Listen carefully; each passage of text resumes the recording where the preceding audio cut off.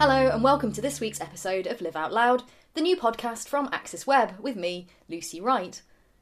For large numbers of people, this period of lockdown resulting from the COVID-19 crisis has not only meant missing out on time spent with friends and family, it's also separated us from wild places, from being in the natural world. Back when I lived in the city, I would sometimes get this sudden but really powerful longing to go somewhere green. I still get it sometimes. This absolute need to put myself in the way of beauty and to be awed by the majesty of nature. I'm really fortunate to be living in a pretty rural area at the moment, and I can't tell you what it's meant to me, to my ability to handle everything that's going on, to be able to take walks in the little woods a few metres from my house. But I know that not everyone is in this position.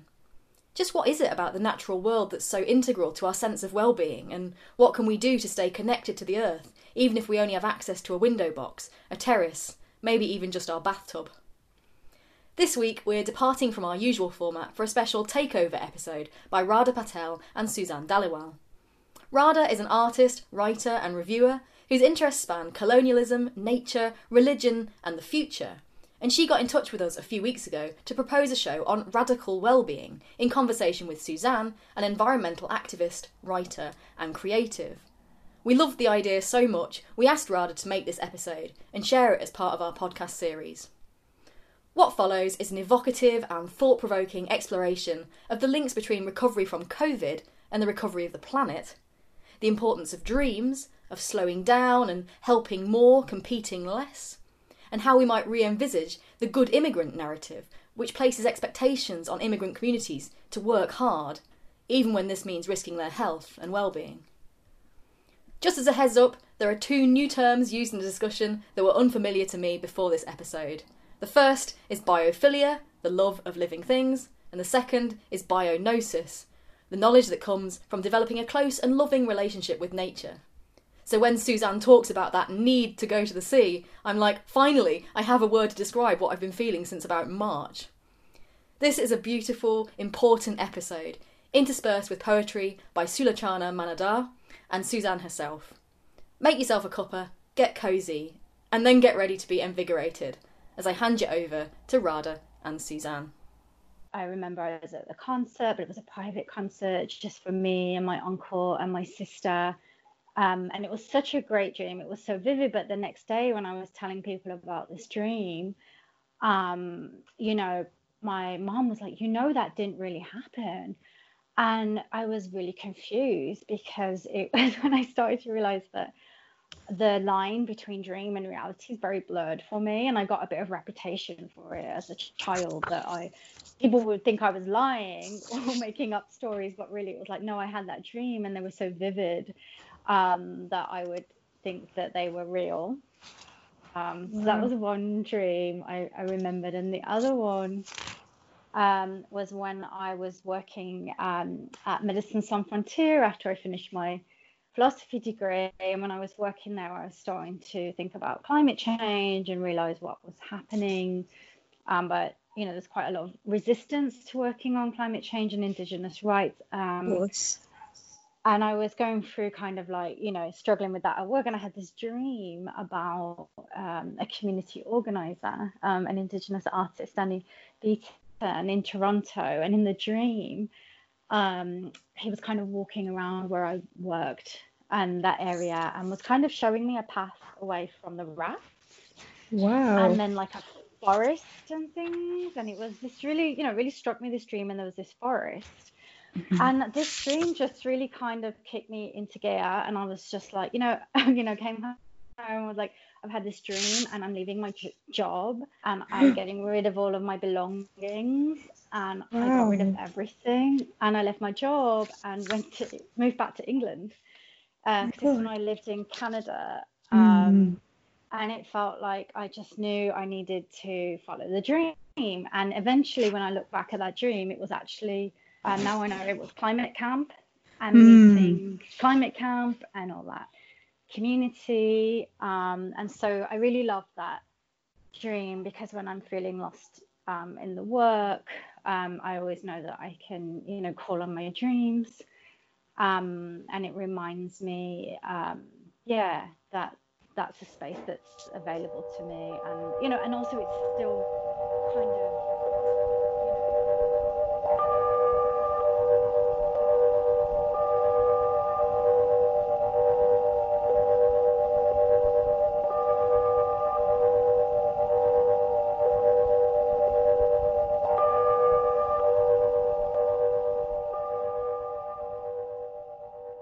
Hi, my name's Suzanne Dhaliwal, and I'm a climate justice organizer, founder of UK Tar Sands Network, and I also work as a sort of community organizer, and yeah.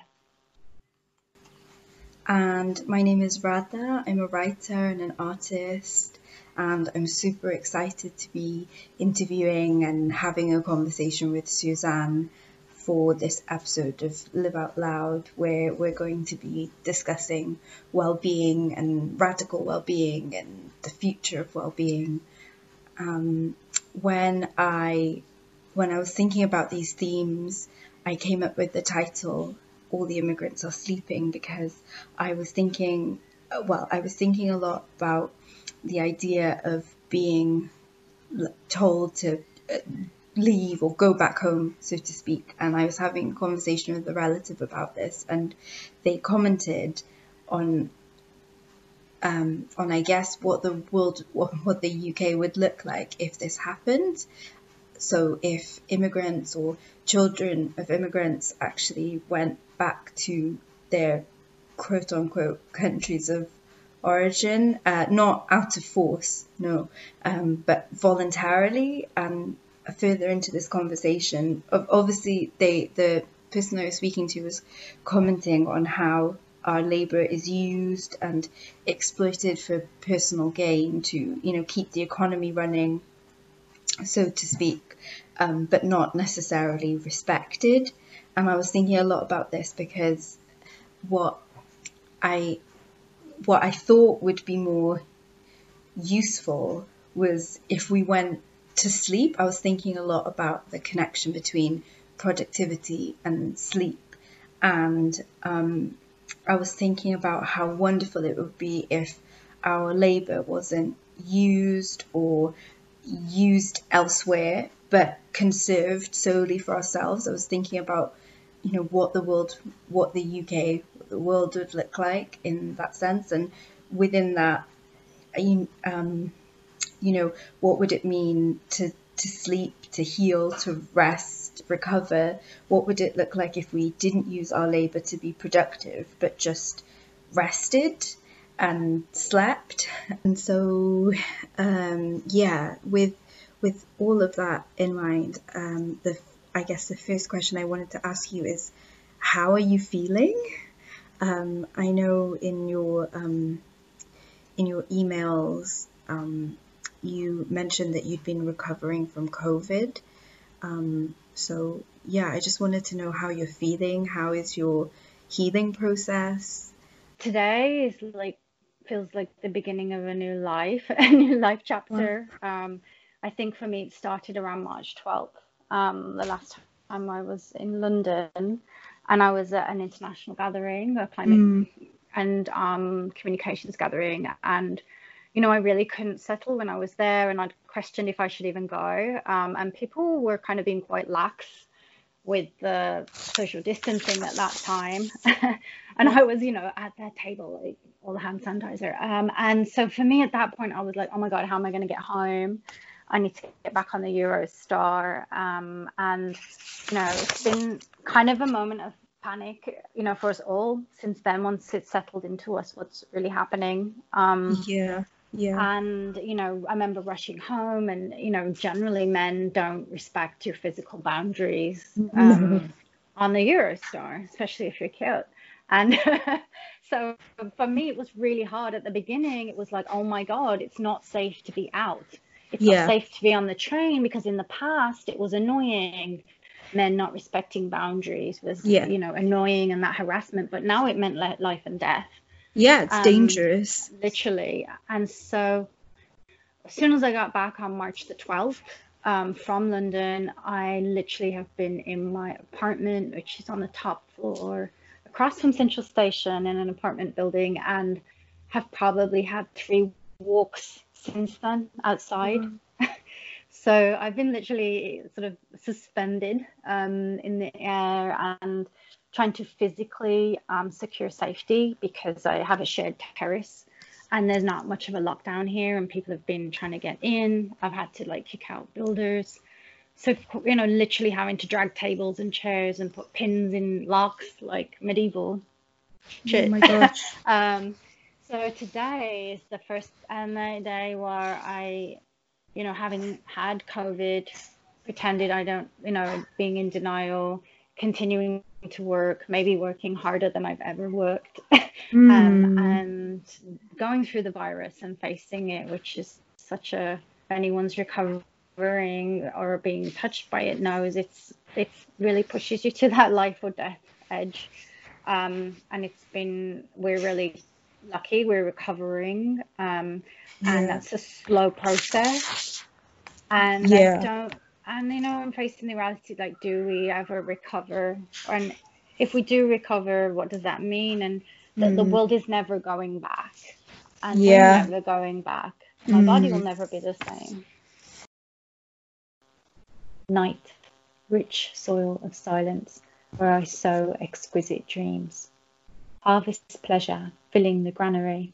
How beautiful night is, a country of infinite dreams. How how do you define well-being? Mm. I was thinking about this and it was making me think of like the four elements. Oh, Um, and like, yeah, like earth, that my feet can go in the soil, that I'm growing my own food.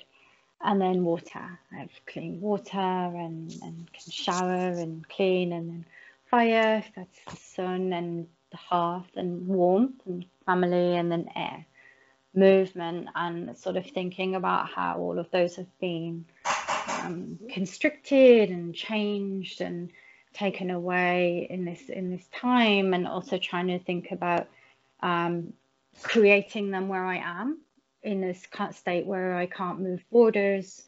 I can't move out my apartment. I can't literally touch Mother Earth daily. She's so painful. So how am I recreating that? So yesterday we actually planted seedlings on the rooftop. I physically have barricaded the rooftop so that it's a private space. Just like having a fort. I'm so glad I watched some medieval drama when this was all happening, and it inspired me. I was like, right, get medieval.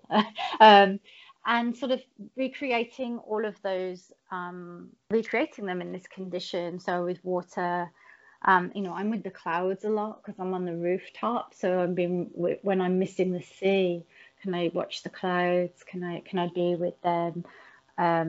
Yeah, and so also trying to think about having them now, but also, you know, I'm thinking 2.5 years we're going to be in this. yeah.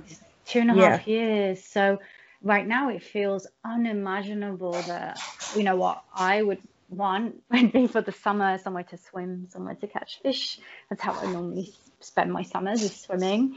Mm. And that feels so luxurious now, but I'm still like, oh, no, there might be a way that I could still get that, and how can I dream into that well-being while at the same time, you know, appreciating every tree in my neighborhood, Mm. every glass of water. So yeah, it's been shifted and humbled obviously by the crisis, and also realizing my own like mobility privilege that I was Mm. operating with, and now it's, yeah, so it's definitely been changed. And um yeah, I'm realizing actually if this hadn't have happened, I would want it to be still.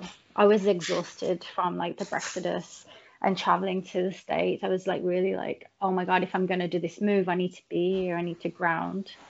And I had this Mm. feeling that there would be one day that I would not be able to get back to London. And I Yeah. just didn't know when it was going to happen. And it was like, oh, like this. Um, so yeah, so it's been a lot of rethinking and being very grateful.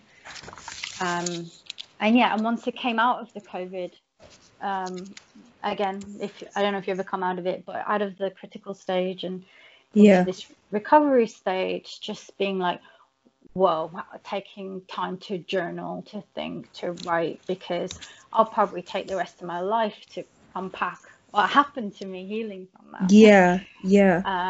So trying to rethink and really leaning into those questions and philosophizing and praying and writing poetry, and like I said, wanting to be fully changed by what Mm. happened. I feel like that's the best way that I can heal it. And also, I've been kind of talking to it, like, Oh, what do you want? wow. What do you want? And I remember one time when I felt it coming from in my eye and also in my heart, being like, fuck off, excuse my French. Mhm. um, Literally being like, what do you want? And, I just lost a close friend who was a healer the other day to the disease. And I was praying for them, and I was really like, just trying to be like, the more I can heal it in myself, the more I can ask it what it wants, be changed by it, then it will go. Maybe wondering if it's like a ghost, when a ghost is saying like, ghost, what do you want? Like, what are you here to say? And then it can leave, and just trying to, yeah, really sort of lean into that healing personally and collectively to be changed. That's that's amazing. That's so beautiful. I love what you were saying about like recreating the elements where you are. Like so interesting that you talked about water as well, because I've really been missing the sea. I absolutely Mm. love the ocean. I Yeah, we like went I together. Yeah, we did. Do you remember that? Yeah, I Mm-hmm. absolutely love the ocean, and I don't live far from the ocean. We live about 10-minute drive, but we're not allowed to go. We're not really allowed out of our districts Mm. really.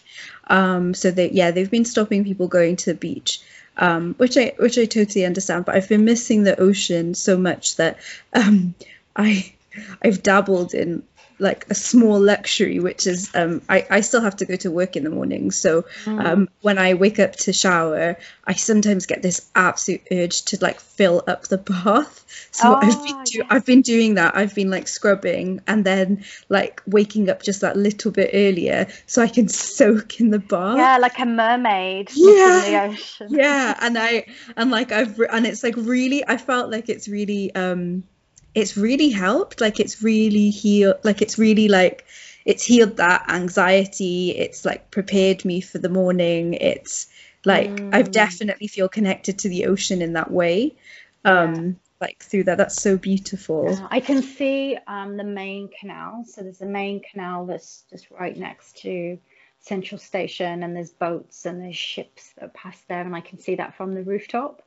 Mm. That was quite, and that's kind of been giving me a hint of it, Oh wow. enough to go into my imagination. And also I really love the sea. Like I Mm. like last like my ideal summer is like Night becomes time, keeps me company, becomes shapeless to give me shape. Night is my shadow and my reflection, a reminder of my true form. When night fades into day, where will I see myself? Do you think that people of colour internalise the need to work hard?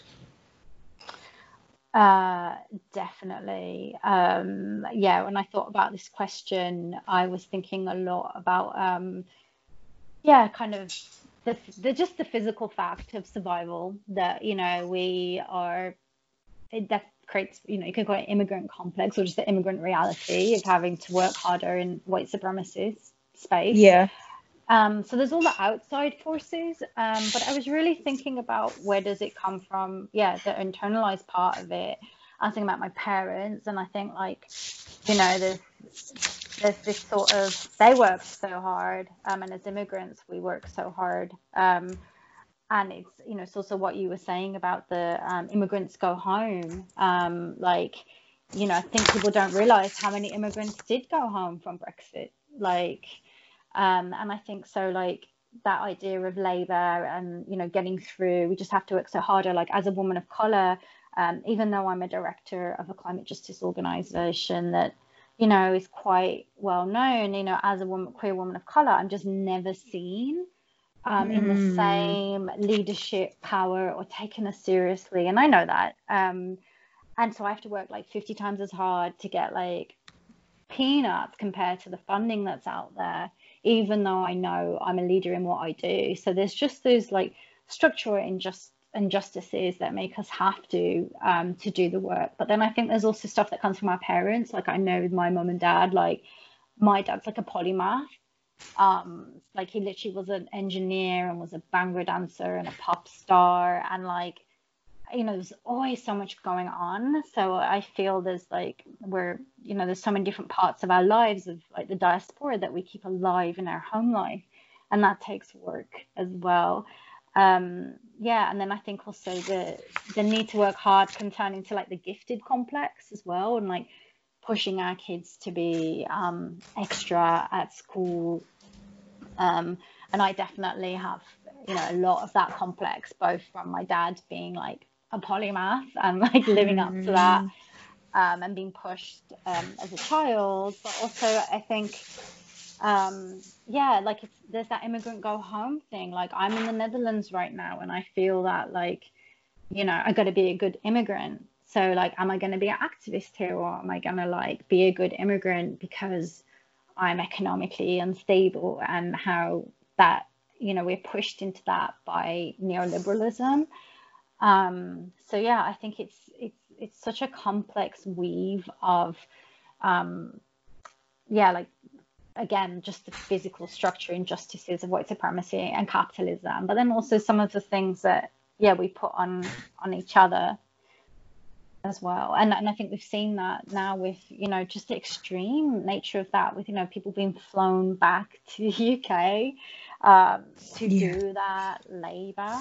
Um, yeah, it feels more than ever that we're sort of like gone backwards into even, you know, the probably the economies that our parents or the baby boomer generation imagined us having as well, is kind of not really, yeah, manifested. So I kind of feel like, you know, when there's all this pressure to self-care and to sleep, and you're like, okay, I'm trying, but also how do you exist in neoliberalism? There's an incredible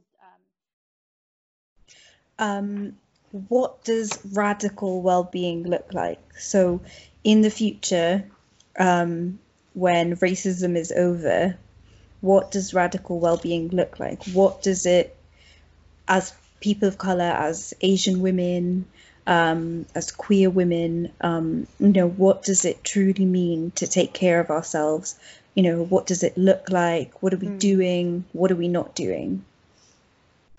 I think we could be helping each other more and Mm, competing less. I think um, as yeah, I think within organizing, and I think the way that a lot of work and middle, like the aspiration to be middle class hmm affects us, or like to want to have like a slot of chance and be like being the diversity person. Like how can we like switch more so that we're actually supporting each other more, and collaborating more and doing work that nourishes us, mm, even as counterintuitive as that feels right now. And yeah, just I think it comes back to the elements again. For me, it's kind of, I've been thinking so much on a systemic level as a community organizer, you know, radical well-being being like the changing of, you know, there's corporations and accountability. I think it's really shifted to now thinking back about the elements, and um, be it having access to land and water, and thinking again about my physical survival, mm, and again working with that 2.5 year framework, yeah. because, you know, now we've sort of, you know, we can, when we think about the future, sometimes it's like, oh, is it 10 years in the future, or is it in the next little while? And I think, you know, when we were around peak oil 2007, around then, I really like, that's why I had that, you know, when I left all my belongings, I literally went to live like on an eco village, going back to the land. And I feel that feeling now, that I think I've, you know, sort of been working with organizations and in cities and targeting corporations, and now it feels like really, that work and that systemic work will continue, but really about getting myself on the land, and everything I fight for other communities, for people to try and figure out that myself. So being able to grow, being able to literally walk outside and put my feet in the ground and have privacy, to be able to grow my food, that feels like radical well-being at the moment. And it feels strange to disconnect it from community. Mm, But I think there's there's this kind of waking up to, also we have to physically rethink how, we have to be thinking about Tesco not being there, like about literally the provisions, how we get our provisions on a daily level in such a different way. And what kind of ways do you imagine in that sense? Well, yesterday I took some old Tupperware containers and planted some seeds at the full moon, and right now I can't see it. It's one of those moments where it's beyond my consciousness of how, in a lockdown, how can I, with like no stable money, how can I imagine being on the land? So, I've got my rooftop garden, and I'm grateful for that, but I'm really giving it up to spirit, and to, it's just admitting that I don't know. And like, I had these plans of, even normally now I go to Croatia, or I would have been already there by now, swimming.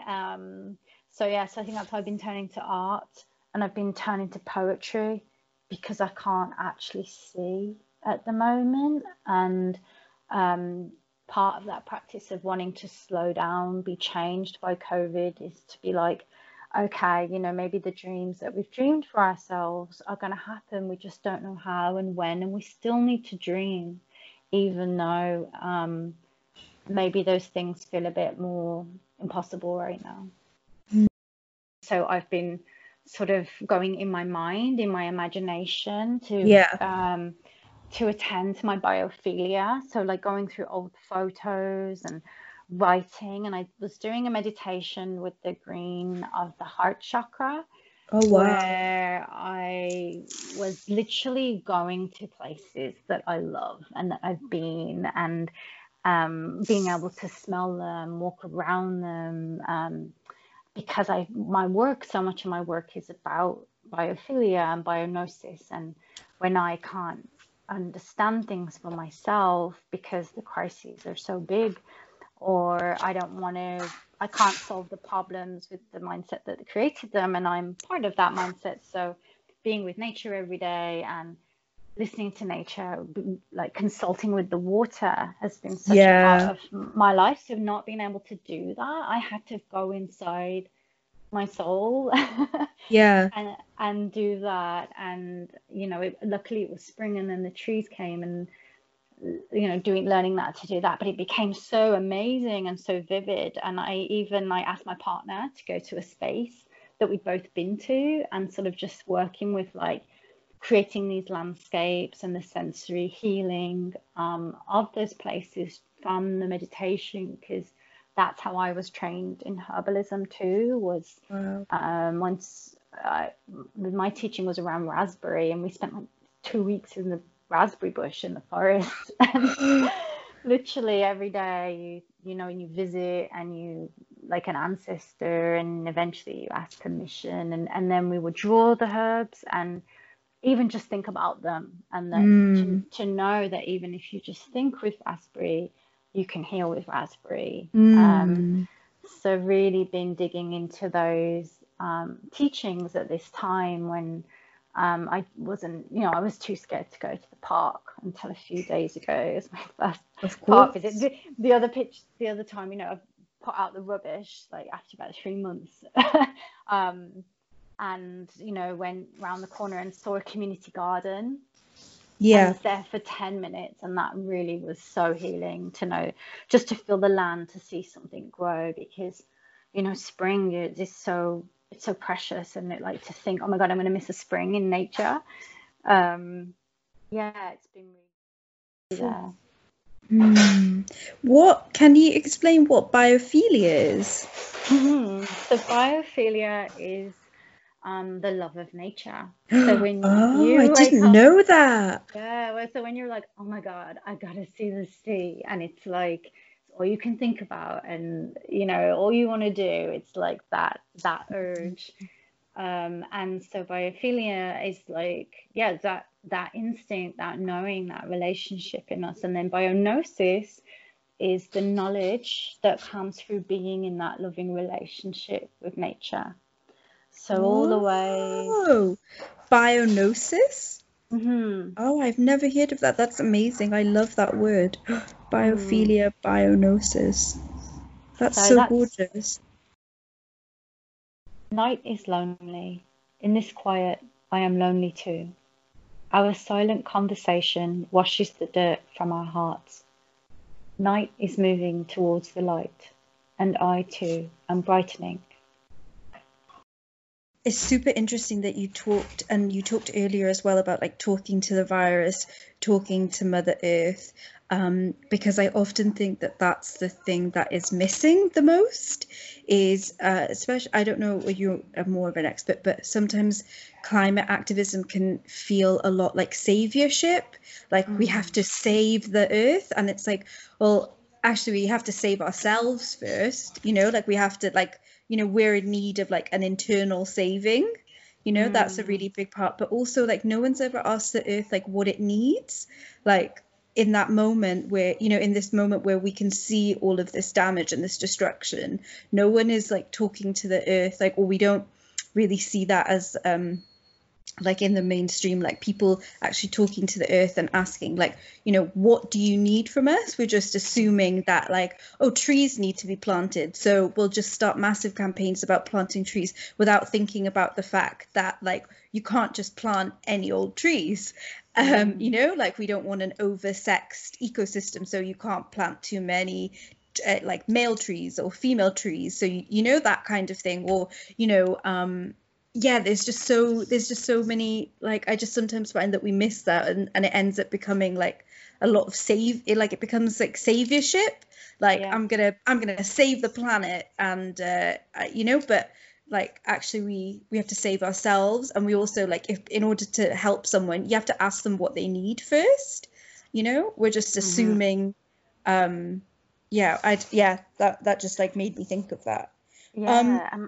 yeah, go on. Because I think that's such a part of, and COVID's really revealed that savior complex that's been happening and that Yeah. happens in our movements. And I think, yeah, definitely it's about sort of instead moving towards mutual care and solidarity and asking and Mm. consultation. And for me, I'm so glad you brought this up, because as a climate activist, I have to act so. Um, like, I don't know how to even describe it, like straight-laced. When I'm in the public, I need to, because I do so much campaigning around climate change and corporations, I have to act scientific and know all those parts of it. And so, a lot of the parts of the work I often don't get asked about or talked about, which is like spirituality. And in terms of consultation with nature, Yeah. like, I couldn't have done anything I've done in the last 12 years without asking the water.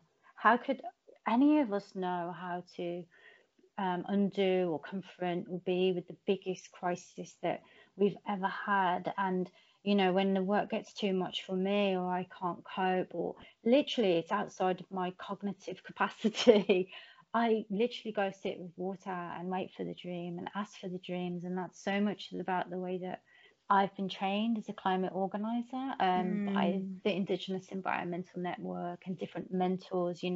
Even if I was going into Challenge Shell and had a suit on and was talking about dividends, that morning we've smudged the banner, we've consulted the elders, we've, braided hair, like all of those ceremonies Yeah. that are part of the work that we know is what's Yeah. really driving it, and Mm-hmm. why we have superpowers or magic in Yeah. it. Yeah. Yeah. And no one believes in that. I think there's a lot of this, there's a lot of belittling of that kind of element of like spiritual elements, or of like spiritual sciences. Like there's so much belittle or ceremony, there's so much belittling of that, because it's this kind of like wishy-washy, doesn't get the job done kind of thing. But I think that's what's also missing from like the core of active, white mainstream activism. It's like, it's like there's only so far that like certain groups or certain people or individuals are going to get, because they just don't have like that spiritual connection to fall back on. Yeah. I Want want to to dream a dream a new new dream. dream. we talked about the dreams that you remembered the most. So I wanted to ask you, and I also wanted to ask anyone that's listening, this question. So in the future, all the immigrants are sleeping. What are you dreaming about? I'd have to be the sea. Yeah, like swimming in the sea, and that, like, that connects to what you're saying about well-being. Like that ideal day when you just have like a perfect swim and a walk, and like a fish has been caught like near you. I'm probably dreaming about that. Yeah. I love it. That's so beautiful.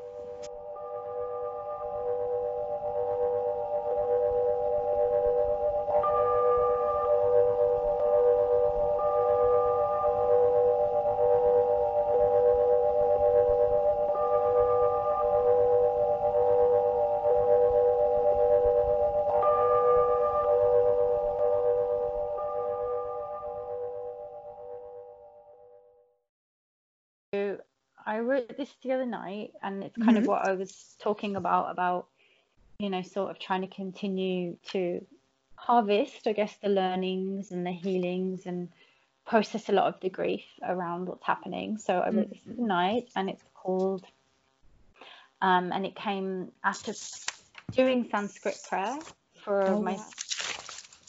I normally pray for about an hour of chanting, and then this time I felt a dance come, and the poem came in the dance. On the full moon we sow. In the sanctuary of dance and song, Creator showed me.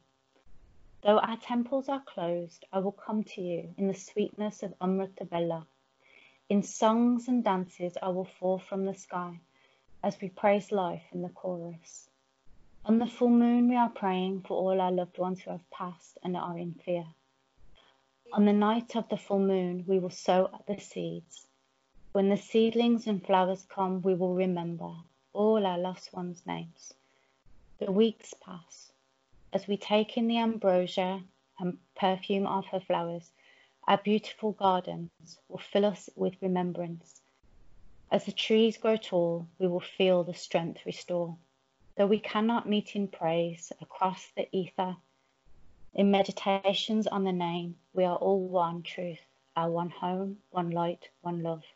On the full moon, we will sow our seeds. With peace and light may they rise.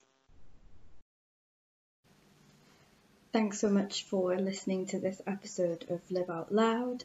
We would absolutely love to hear any thoughts or comments, anything that you have to say about well-being, radical well-being, reimagining what this could be. If you're an immigrant or the child of immigrants, I would also love to hear your responses to the last question and know more about what you're dreaming in the future. Thanks so much to Access Web and Lucy Wright for commissioning this podcast and giving Suzanne and I the space to talk about such important things.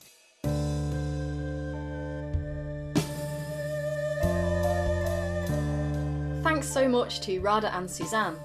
If you'd like to find out more about either contributor's work, there are links on our Live Out Loud page on the Access website at www.accessweb.org. Do also join the conversation using the hashtag LiveOutLoud on any of Access Web's social media platforms.